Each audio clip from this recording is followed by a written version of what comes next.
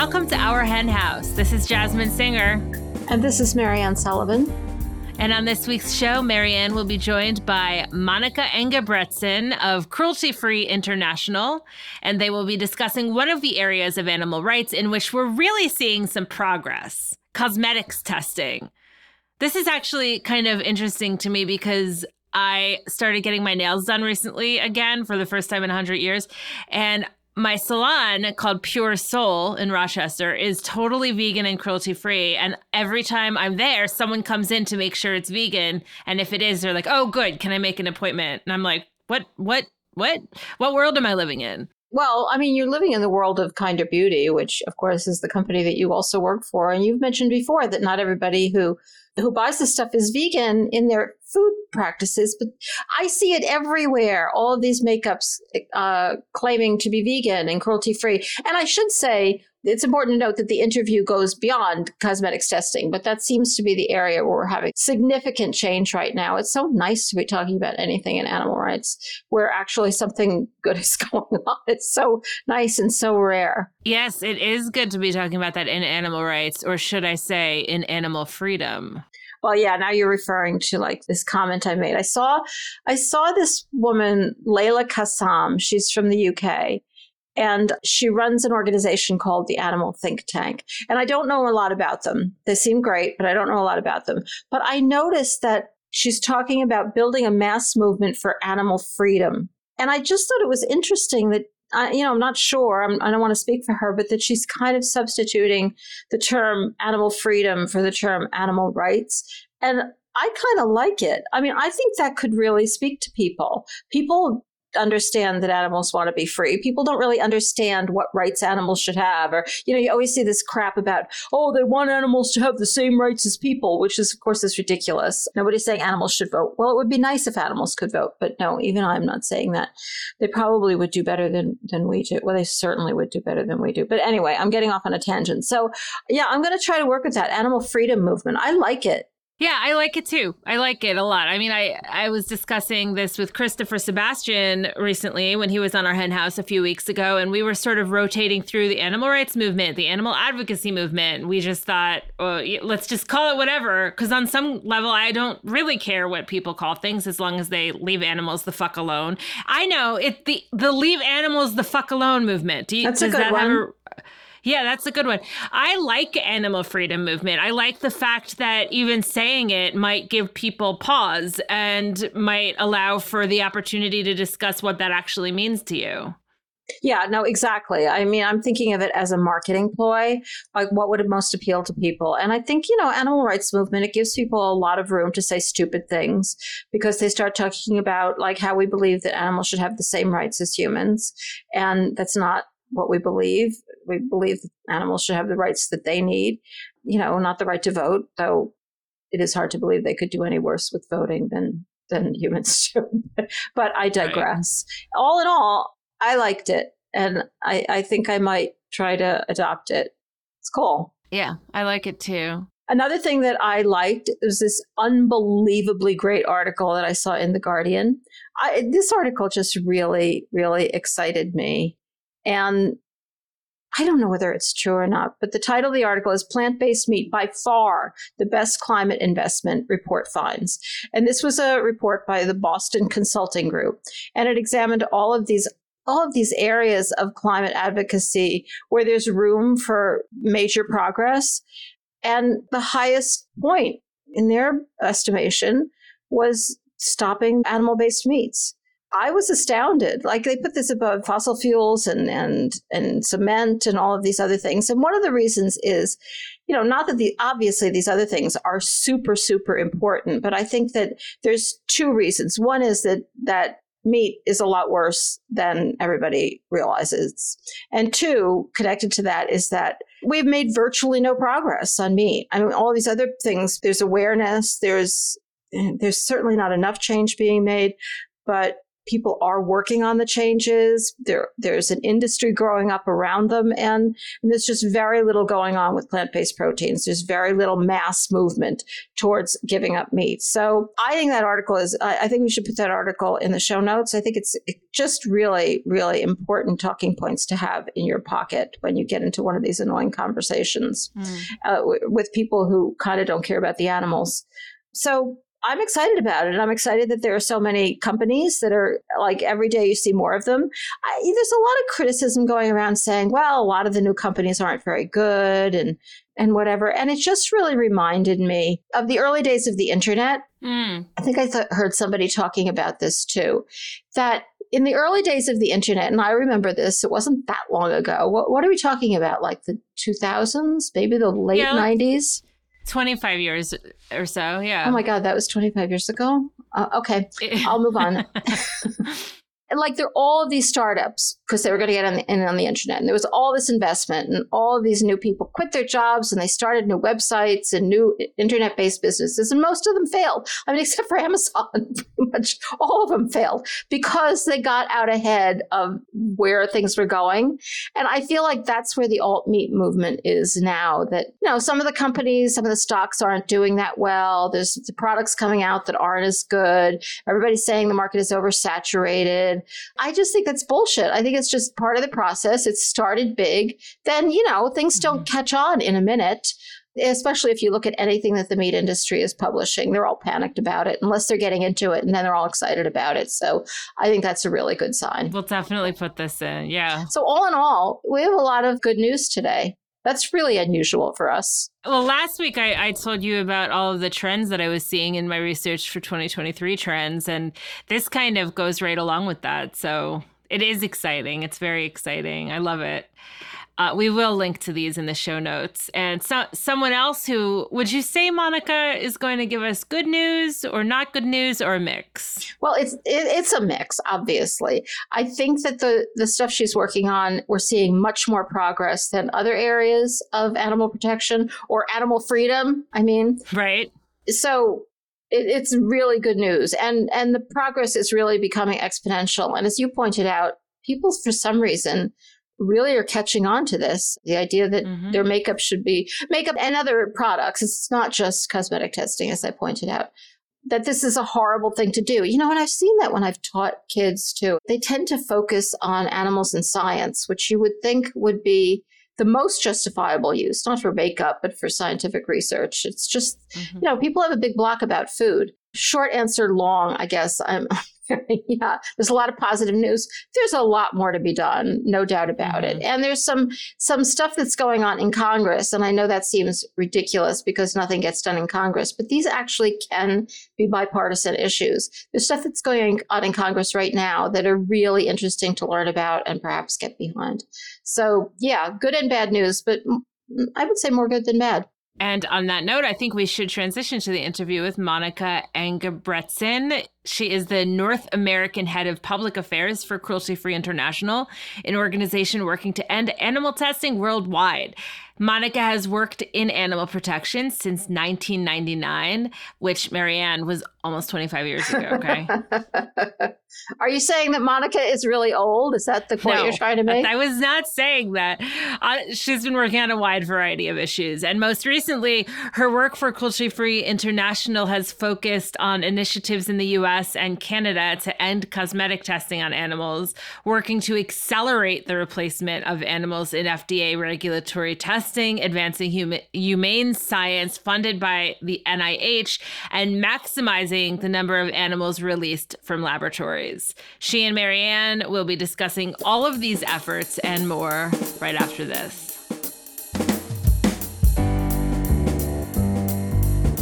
Animals need you, and you need data. Did you know that 41% of people who experience animal advocacy say it influences them to eat fewer animal products? Or that 42% of people's vegan or vegetarian journeys are motivated by health? At Faunalytics, the mission is to empower animal advocates with research, analysis, strategies, and messages that maximize their effectiveness to reduce animal suffering. They conduct essential research, maintain the largest free online research library of studies on animals and advocacy, and directly support animal advocates like you in your work to save animals' lives. Sign up for Faunalytics weekly email alerts to stay in the know about the latest research that can support your animal advocacy. Visit faunalytics.org/sign up. That's FAUNALYTICS.org/sign up to get signed up today. Welcome to our hen house, Monica.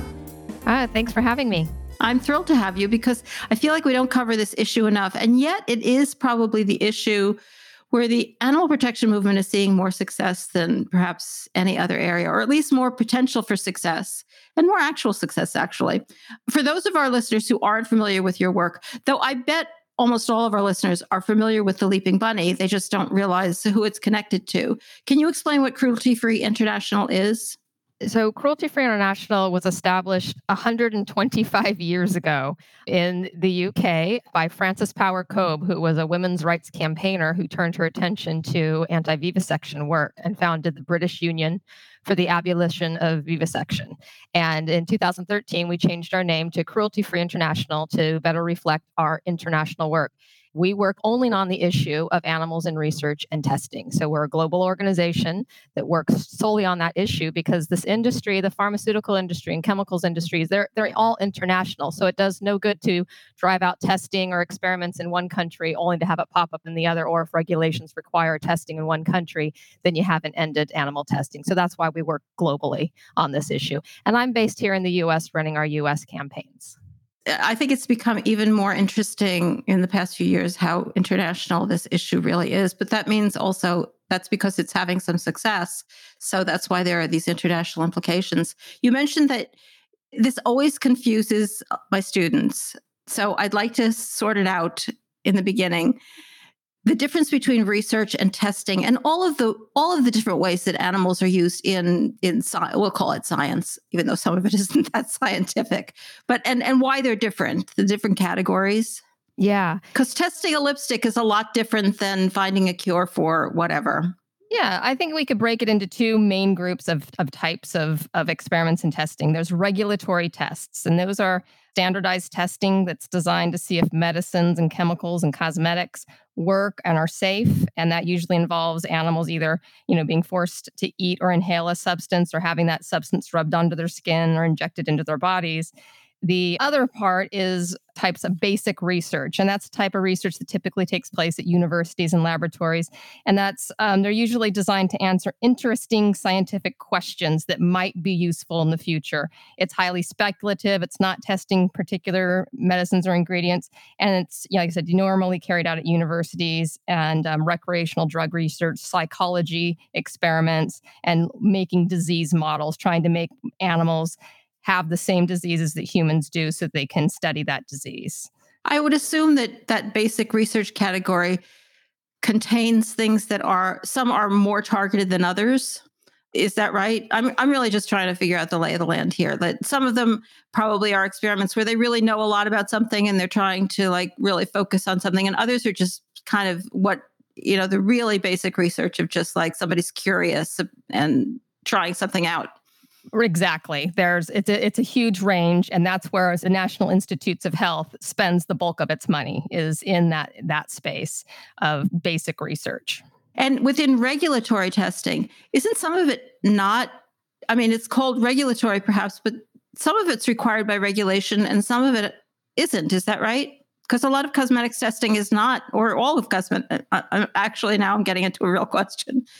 But my understanding is that cosmetics testing is not required by regulation as a general rule.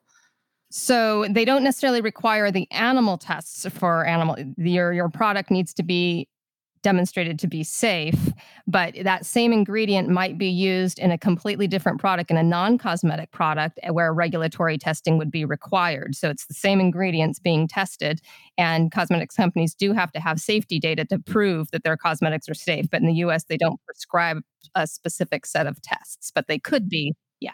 So already we're seeing this is a pretty complicated landscape. Can you talk a little bit about the overview of the situation in the US, like the number of animals involved and kind of in general the impact on their lives and deaths? So we have the numbers here somewhere. So in the US specifically, it's estimated 192 million animals are used in experiments around the world, and the US is one of the largest users of animals.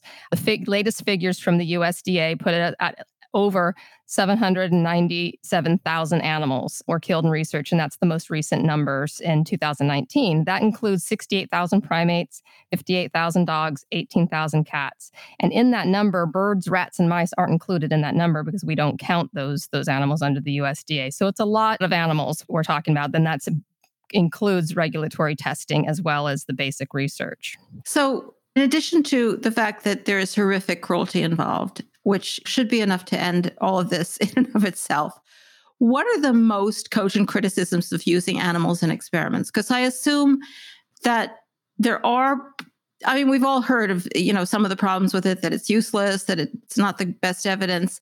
What works? What are the criticisms that are made of the use of animals both in research and in testing that are actually rising to the surface right now and making people reconsider whether we can put an end to some of this?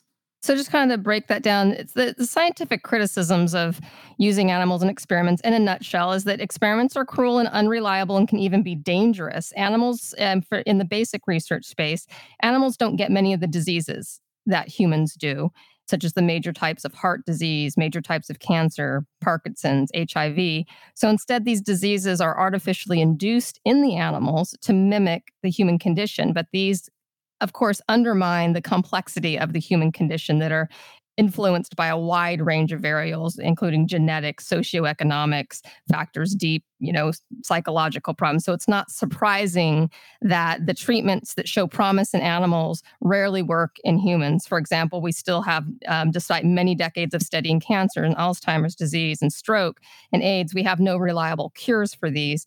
And so the support for animal testing is largely based on historical use. And when we look at the area of like product testing, it's the same thing. The animals, they've never been very good at predicting human results. And so but on the other side of that, what's exciting is in the last 20 years, 30 years, is there's been this dramatic increase in non-animal methods. And in the scientific, it shows that, using in vitro cell-based methods, clinical studies, computer modeling, and these all continue to grow that are more human relevant and able to move us in a direction away from animals, but also better outcomes for humans.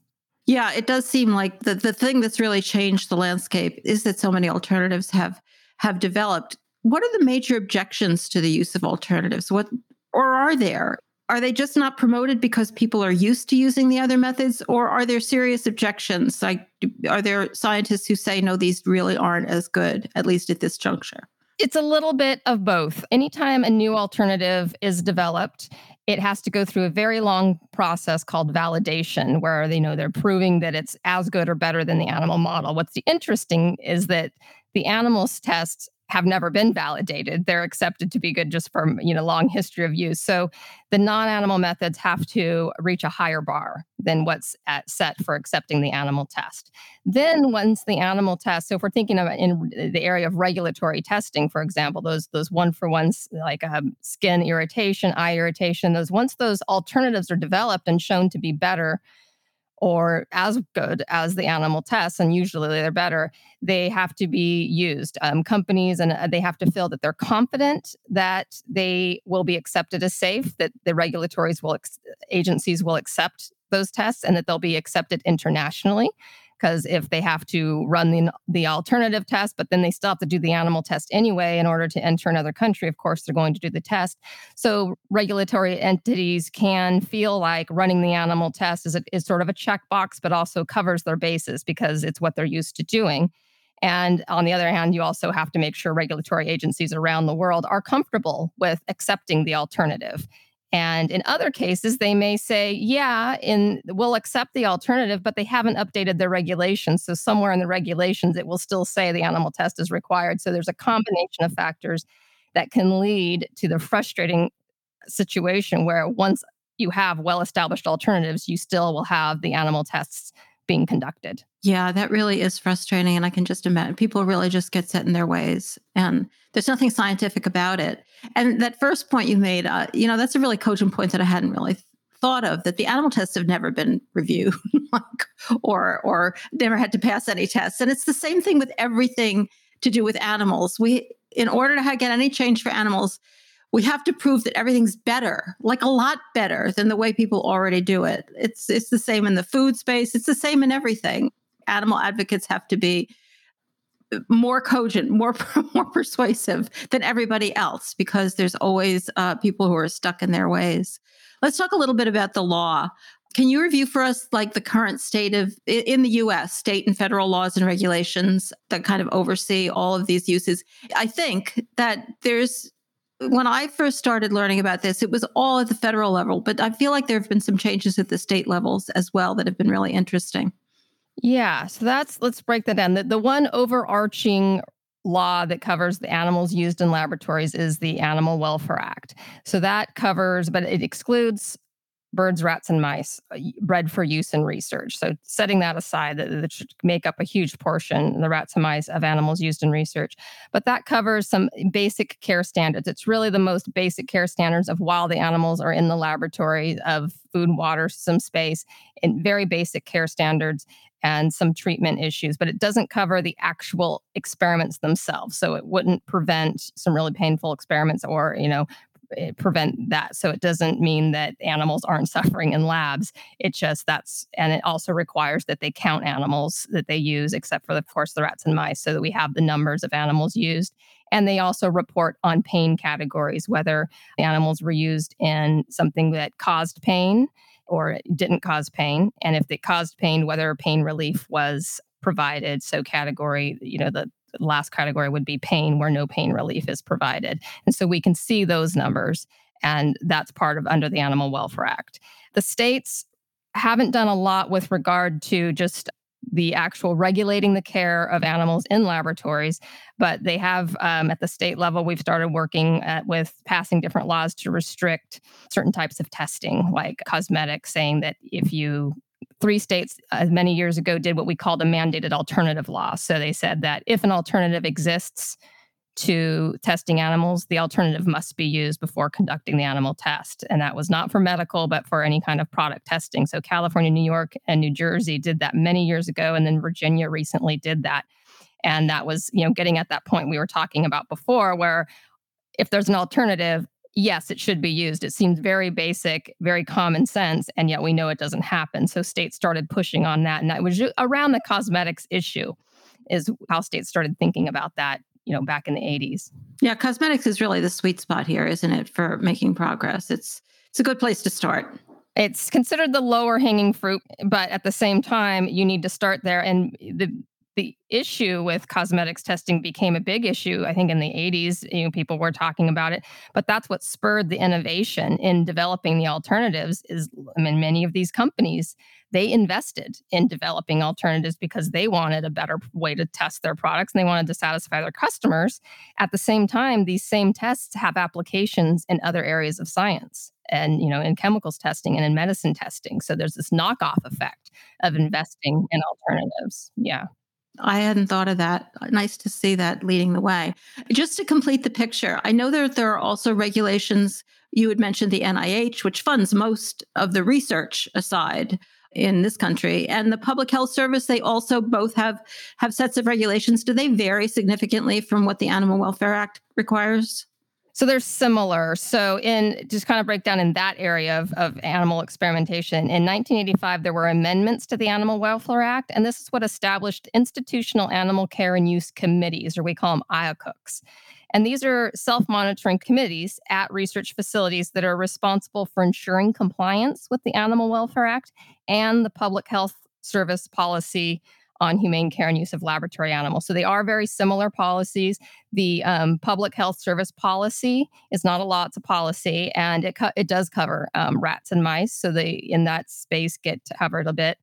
But they're charged with reviewing animal experiments proposals. When somebody makes a proposal to do an animal experiments, the IACUC is supposed to review that and make sure that the researcher considers alternatives to the painful use of animals and that they don't duplicate previous experiments. However, the problem, that sounds all great, but there's no uniform standard on what constitutes considering alternatives. That's a very weak term. It has become a very much of a checkbox approach. Usually by the time the researcher wants to propose a research product, they've decided they're going to use animals.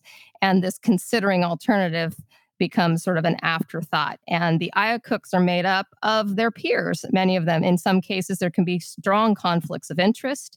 The IACUC wants to get the grant money, so they have a strong incentive to approve the proposal, because NIH won't approve and give grant money to a proposal that the IACUC hasn't signed off on. And in some cases, somebody on the committee could be subordinate to a person who is submitting a proposal. So there's many areas where that doesn't actually guarantee that available alternatives to basic research or more human-based will be actually used. And that's why we're working on a bill called the HEARTS Act to help ensure that the non-animal methods are prioritized and the researchers really do have to look for that. And we can talk more about what the HEARTS Act will do, but that kind of brings us into that point is some shortcomings in existing law that we're trying to address. No, that getting rid of that language that they have to consider alternatives and then throw them out the window if they want. It's just really bad legal language. And I do want to get to the HEARTS Act. That's the heart of the interview.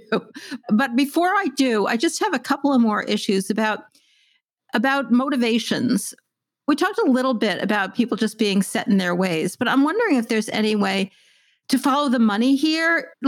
It seems like researchers, other than, a really big problem of having to learn new methods, and scientists don't like to feel that the way they've been doing it is wrong, and now they have to start all over doing something that the kids are doing. I can understand that. But who is likely to lose financially? I remember back in the day, I used to hear a lot that the suppliers of animals were politically powerful, like Charles River Labs. Charles River Labs was a big name. I mean, I've been hanging around the animal rights movement for a long time. Is that still the case? Are there money interests involved in wanting to hold on to animal testing rather than move on? Oh, of course. You've mentioned some of them. Obviously, there's big money in supplying laboratory animals. That's an interest. And then there is you've mentioned it, researchers who have built their careers on animal research. They don't want to admit that there's other ways to do it, or they want to compare their studies to previous studies. And that becomes a circular reasoning, or the justification for using an animal is that we've used them in the past, or we're comfortable with them, or we compare, and that sets up this circular reasoning where the justification for using the animal is that we've always used the animal, and then it perpetuates on. There's also this fear that a publishing bias, one of the big issues for researchers is getting published. You want your work to be published, and that if you don't use that you're more likely to get published if you have the animal research data, or even if you try to publish something without animal data, that the reviewers will ask for the animal data to be included in your paper to compare to. So there's a bias there, and that also trickles down into the grant proposals, that there is this sort of unspoken perception that you are more likely to get funded using a tried and true or a animal model that everyone's more comfortable with. Yeah, that all of that makes total sense. That is exactly how the world works. So you are trying to tackle a lot of these problems with the HEARTS Act. And can you just explain to people basically what it would do? The HEARTS Act, it stands for the Humane and Existing Alternatives in Research Testing Sciences Act, but it's much easier. Nice work in coming up with that. We love acronyms, so that's the reason for that. But it's a common sense bill, as we've talked about. What it will do, four main things. It will amend the Health Services Research Act to say that they have to establish incentives for investigators to use available non-animal methods. And when we say incentives, we've left that open, but it's usually money, or in the grant review process, there's a point system, assigned to your grant proposal. They can add incentives there to make sure that there's some incentive to use available non-animal methods. It requires that investigators fully evaluate available non-animal methods using standardized guidelines. So they're not just saying, do a literature search. They're saying, here's a set of guidelines for what we mean when we say you've considered alternatives. Standardize that so each IACUC isn't deciding what that means. And that the research proposals are reviewed by at least one person that has expertise in non-animal research methods. That certainly makes a lot of sense. Get somebody in there who knows what they're doing. Yeah. And then the fourth point goes back to making sure they've actually looked at it. There's lots of information out there that they have access to a reference librarian that can evaluate how adequately they searched and considered that alternative.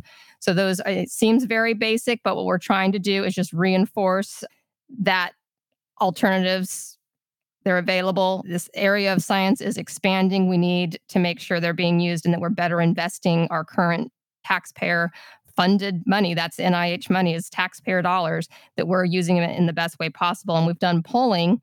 Most taxpayers agree that medical researchers asking for public money should be required to show that a non-animal alternative is not available before getting money for an experiment. And they also agree overwhelmingly across party lines, demographics, that they should be required to show that animals are absolutely required before getting money. So they agree with the tenets of this bill.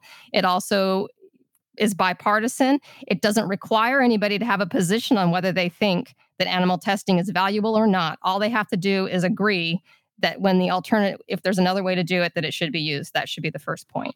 So it's really taking that word consider alternatives that's in the current act and vastly expanding what considering means. Yeah, the shortcomings in how grant proposals are currently reviewed. We did a deep dive in that, and I got many of my ideas for proposing this bill from a book by Dr. John P. Gluck. He wrote a book called Ferocious Science and Vulnerable Animals. He's been on the podcast. Wonderful, wonderful interview. Yeah, I read his book, and he really explained the shortcomings in the current system and why animal research could persist even in the face of available other ways of doing things. And I came up with some of these corrections that I thought would get support. And he's been in support of the bill as well, because of course I asked his opinion on it, being somebody who definitely has seen the problems with the current system. And so that's the HEARTS Act. One of the, I think, best trends in this whole field is the fact, and he was one of the leaders of people who were in research starting occasionally, one or two here and there, who have serious jobs in research and have had careers starting to speak out and wanting to find another way. So yeah, that seems like a very modest proposal. And I hope other people think it is as well. I also know that one of the latest trends at the state level regarding animals in research, and this is something that you're involved in, especially for dogs, not just dogs though, is an effort to get them homed, get them into homes and adopted once the research on them is over. Can you tell us a little bit about that? I think you're trying to actually work on that at the federal level. Is that right?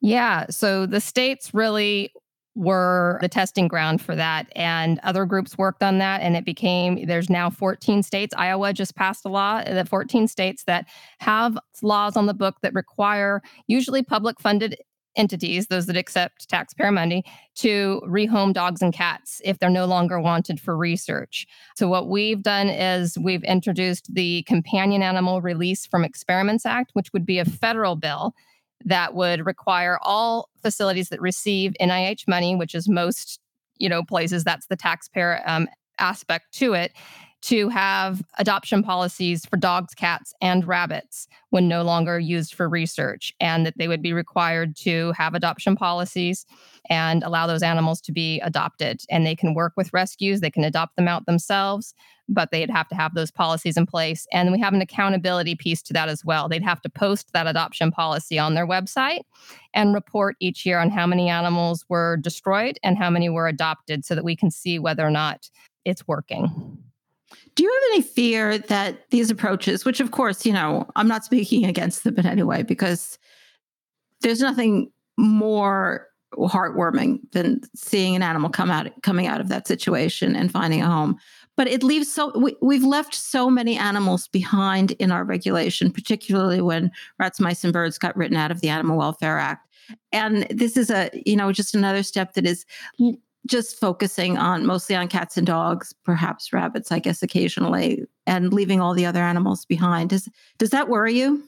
So the reason we did that, it does worry me that I would, of course, want all the animals to have that opportunity for this federal bill, and that it covers extramural research. So it's impacts different areas. We focused on the animals that dogs, cats, and rabbits are most commonly kept as companion animals, and that we knew that there are rescue groups available to help place them. You can't put monkeys into homes and sanctuaries. It's a bit more complicated. There's another bill that works on that, but it's only intramural research. So the federal agencies would be required to home all their animals, but these for across the states for the extramural research, we focused on those three. And we would hope that once facilities got comfortable and saw the success of the program, that they would expand it to the other animals as able. But yeah, that's the reason that we focused on those, is because of the availability of rescue groups to help them and the ability of these animals to really live in homes. And we added the rabbits. Most states haven't done rabbits, but we know that rabbits can be home. In fact, I have a former laboratory rabbit, foster rabbit, in my office right now. She's hopping around and she's ready for adoption. But so we know firsthand that rabbits can also be homed very successfully. I mean, of course, there's also the fear that, there's already, with dogs, homelessness has gotten a little bit better, but there are already a lot of homeless animals out there. I mean, there are just a lot of issues here, as there always are when you involve animals, because there's just so many aspects to what is we do to animals. But it seems like one of the most valuable things in these kinds of bills is it breaks that wall that so many people have between the animals we love and the animals we use.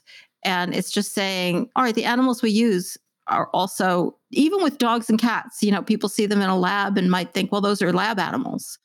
People just manage to create these compartments in their head, and it's kind of breaks through that wall. Do you consider that a valuable piece of this? Exactly. It's that they're no different. It also reminds people, I think people forgot there for a while, that dogs are actually used in research. They tended to forget that. And I think the industry likes people to forget that. And so when they started the idea that animals were being released from labs and coming into homes, not only are they no different than our companion animals that we all know and love, it's that it reminded that, wow, that's still happening. It's a way it reminds people that it's still an ongoing issue and refocuses that. And I love the idea that, yes, it only helps those animals that are released, that those individual lives, those matter. So I really like the idea for this work is that I'm working at both ends of the pipe. If you imagine it's an oil leak and the oil's coming out and I'm cleaning up there, that's helping those individual animals. But I'm also working at the valve, trying to turn off the valve to stop the pipeline of animals that are coming. So working at both ends, helping the survivors that are here now and the individual lives that need help and their lives can be directly impacted, but also working, the longer goal is to not have them in the lab in the first place. So we're working at both ends.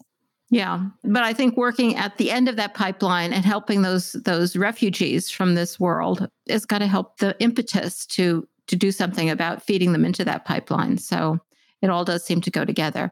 You have, of course, mentioned, and I think it's obvious, that the place where we're making the most progress is cosmetics testing. So can you tell us what's been happening at the state level vis-a-vis cosmetics testing? And I'm personally in New York, so I understand it's happening right now here. Yeah. The New York Cruelty-Free Cosmetics Act just passed the legislature and is waiting for signage on Governor Hochul's desk.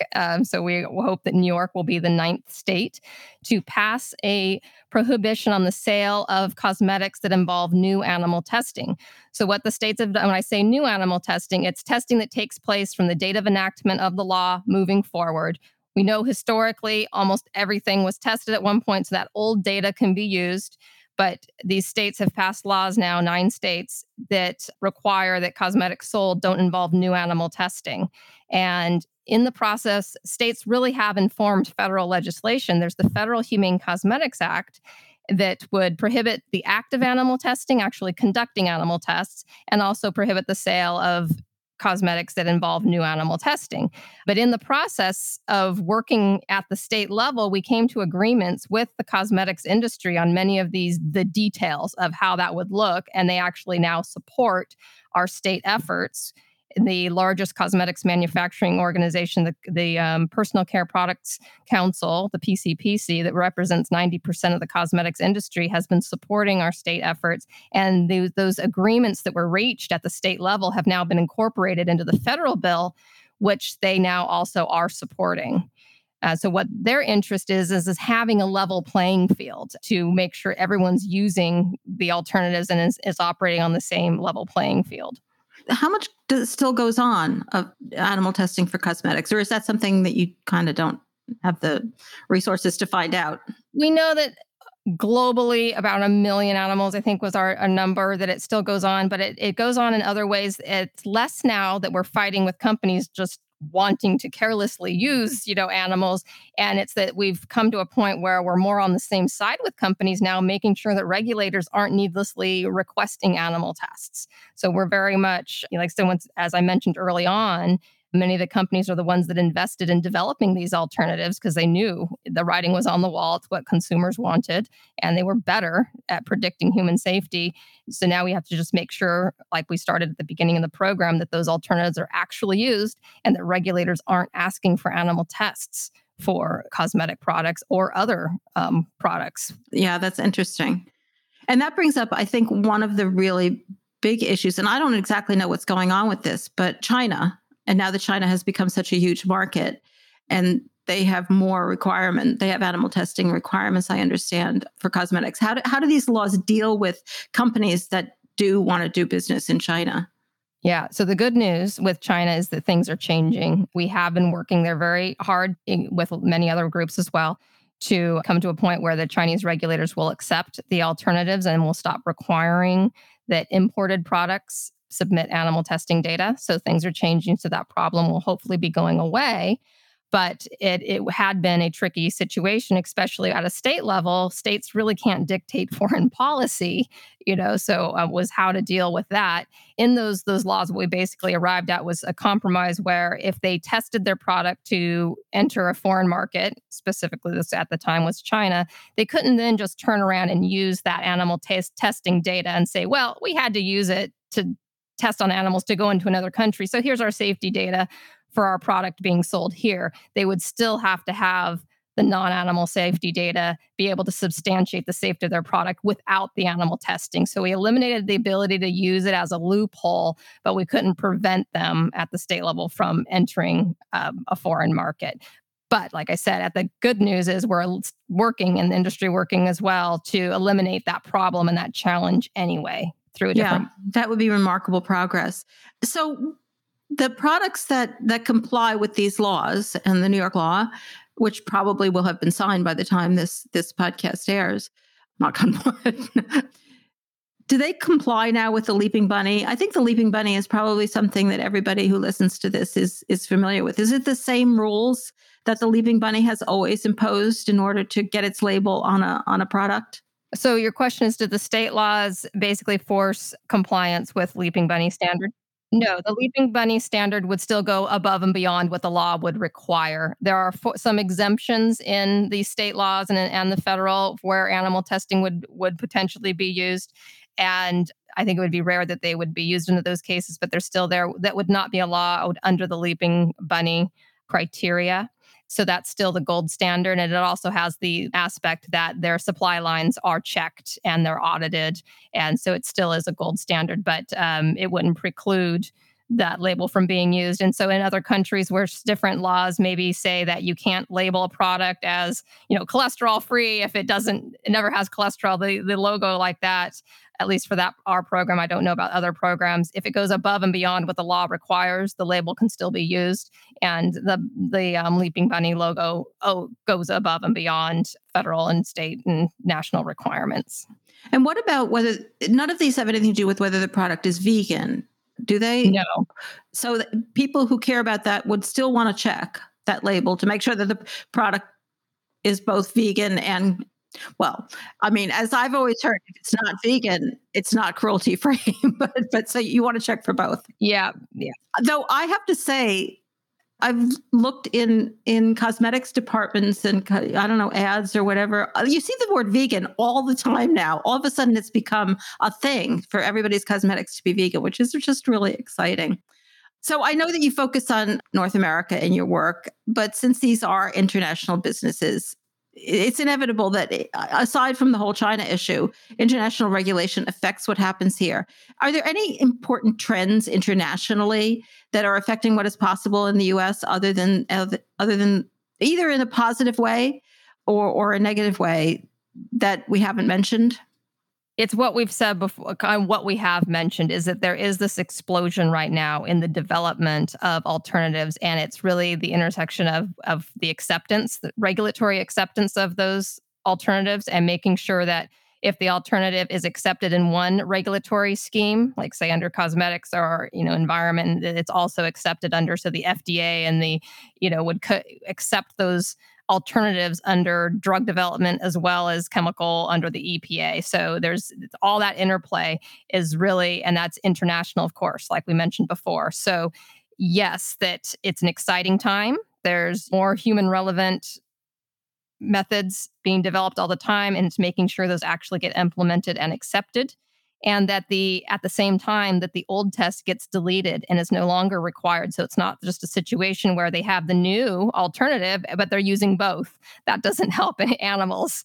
We need to stop using the animal test and making sure that when it's accepted in one country, we have to make sure that the other country also accepts it. Otherwise, it doesn't end if they have to conduct the test for a different market.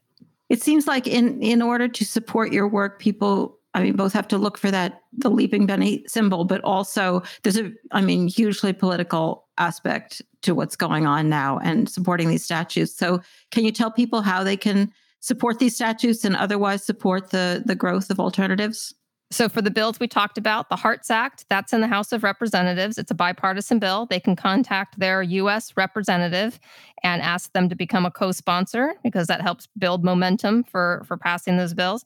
And they can do the same. It's also the House of Representatives. At the same time, ask them to become a co-sponsor of the CARE Act. That's the homing bill to make sure that animals who can be adopted out of laboratories have that opportunity.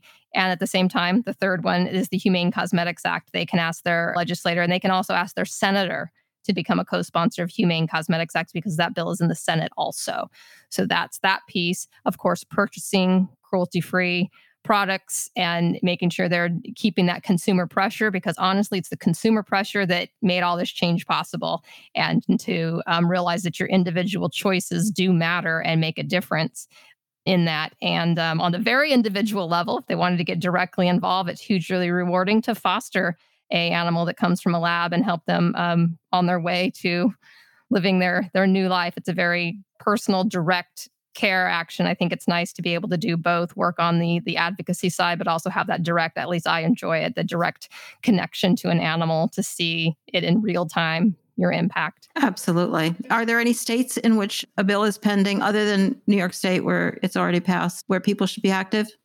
Right now, the legislative sessions are wrapping up. So for the bills that I'm working on and whereof, I don't have any state action that people could take right now. But if they want their legislators to introduce either a cosmetics bill or one of these other bills and they don't already have it, they can contact me and I can give them some model legislation to ask they can have introduced in their state. Yeah. And now that it's passed, I'm sure the first one is always the hard one, but now that it's passed in a number of states, I'm sure that becomes much more feasible in other states as well. There are really exciting stuff going on in this area. It's nice to talk to somebody who's doing something that's seeing some success when you deal with animals. That doesn't happen all the time. So thank you so much for sharing it all with us, Monica. It's really been fascinating. Great. Thank you so much for having me on. Greetings, listeners. Just a reminder that if you are a Flock member, you will get a link to the bonus segment in your email on the Tuesday after this podcast episode goes up, or you can always find it on the Flock Facebook group. And if you're not a member of the Flock and you can afford it, you can join for $10 a month or $100 a year at ourhenhouse.org/donate. Also, if you are a Flock member, please join us for our Flock First Friday Zoom calls, which are once a month on the first Friday of the month at 4 p.m. Eastern, where we have inspiring guests and great conversations about activism and animals and life in general. So if you're a member of the Flock, check out that Flock Facebook group for updates or write to us at info@ourhenhouse.org. And if you write to info@ourhenhouse.org, you can also set up a one-on-one conversation with me too, which I hope you do, because I always have a lot of fun and I want you to also. And thanks so much for joining us in our mission to change the world for animals. Bye.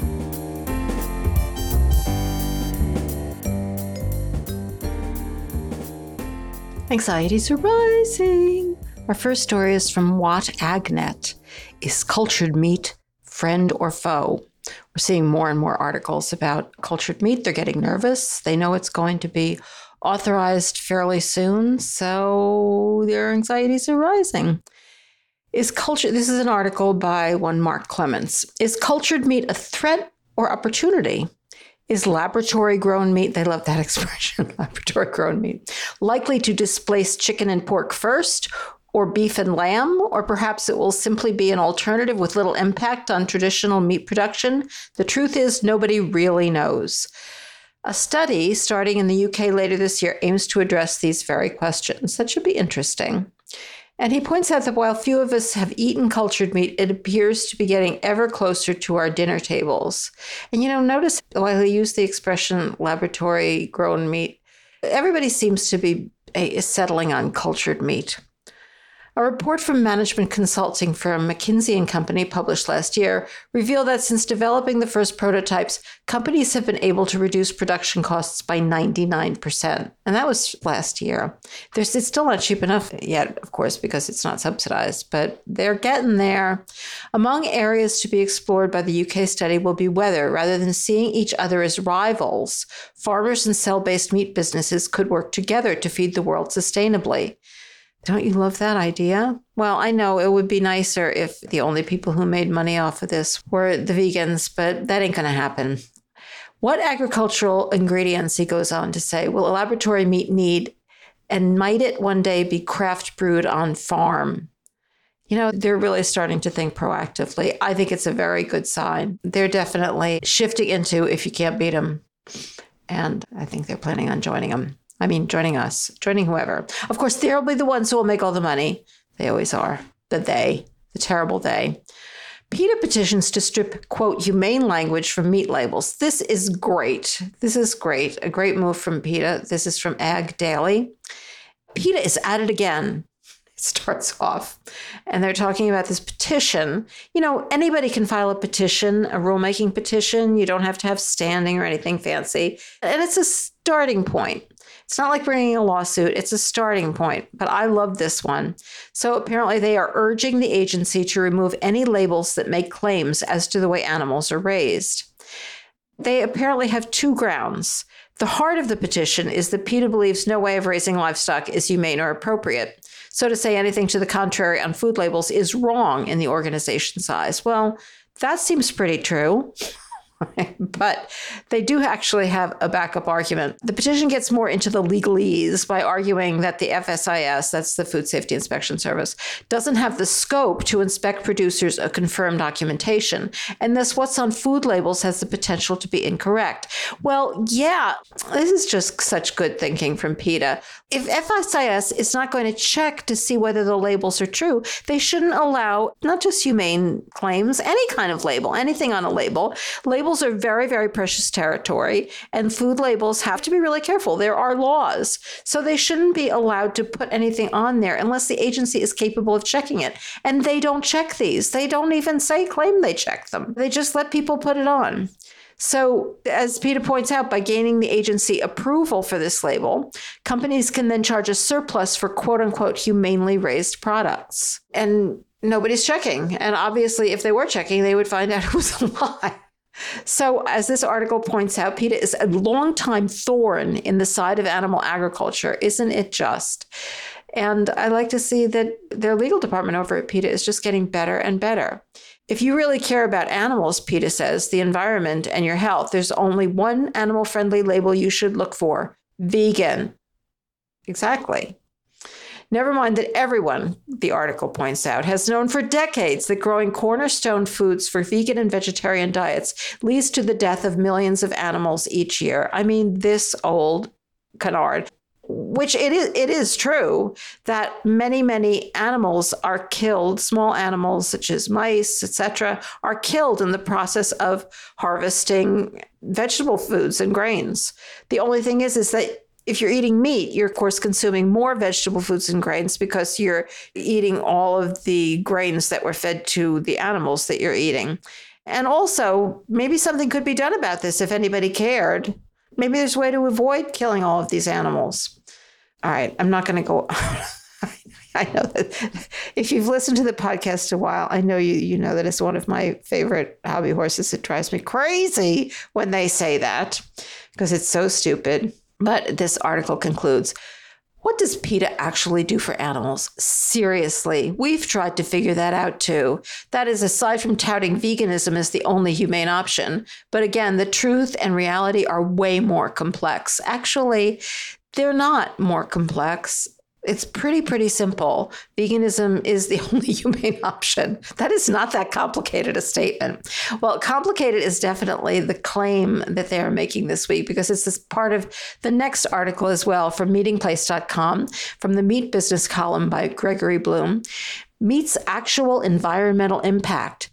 It's complicated. And he's talking about some food show he went to where he saw a keynote speaker, I wonder what it was, featuring the positive attributes of plant-based products and focusing on the hefty environmental impact that meat production causes the environment and the much more environmentally friendly impact of plant-based proteins. He goes through some of the claims that the speaker made. And the speaker was quite passionate and dogmatic that we were going to destroy the environment if we continue on our meat-eating, self-indulgent path. She sounds like she was a great speaker, but Gregory didn't like her. He felt that as he was listening to the presentation from a meat industry perspective, the information presented was surely not objective. Yeah, from a meat industry perspective, like if you're looking at it, it's just such a funny sentence. If you're looking at it from a perspective, then yeah, it's, of course, it's like, it's, how can I say this? If you're looking at it from a perspective, it's not objective to start off with. In order to be objective, you're supposed to be looking at it neutral anyway. You know what I mean? Yes, meat has an environmental impact, but so does everything else. Yeah, I mean, I guess that's true.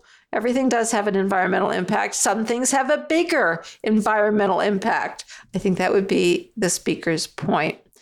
So, how does one find out the actual objective non-spun environmental impact of meat or of plant-based products? As it turns out, getting the whole picture is complicated.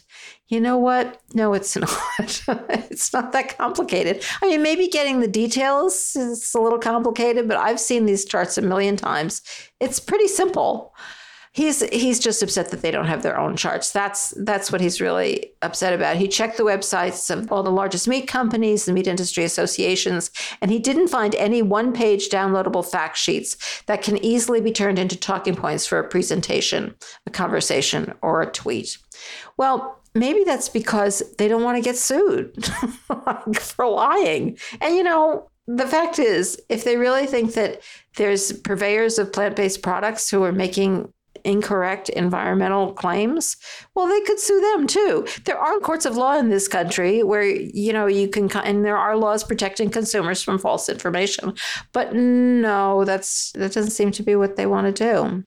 Because, and the reason he knows that they're lying, what I do know is that many in the plant-based industry are not just out there to provide a protein alternative that may or may not be more environmentally friendly and nutritious. They are determined to see an end to all meat production. And as I've said many times, yes, that is exactly what they're determined to see. We see this in their TED Talks, websites, podcasts, and the transparently skewed data they present. Yeah, I mean, all of these companies and organizations, they're putting it out there. If you don't like it, go to court. He points out that he's not opposed to plant-based alternatives, and that he believes that all of the companies that process meat, that's what they call it now, slaughtering animals is processing meat, should be in this space with their own product line. Yeah, as he points out, from his point of view, better to offer your customers a plant-based product that you make as a protein alternative than to give up market share to the companies that want to end all animal ag. Interesting, right? Very similar to the spirit of the last article. If you can't beat them, maybe you should join them. And that's it for this week's Rising Anxieties. Well, that's it for this week's show.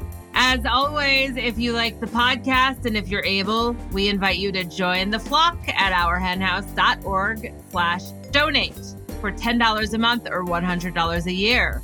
Or you can make whatever donation you're comfortable with. Another way to support us is to leave us a fabulous review on Apple Podcasts or wherever you listen to podcasts, or like us on Facebook. You could also leave us a review there, or follow us on Twitter or Instagram at Our Hen House. If you shop on Amazon, you can use Amazon Smile using Our Hen House as your favorite charity. And of course, tell your friends about us.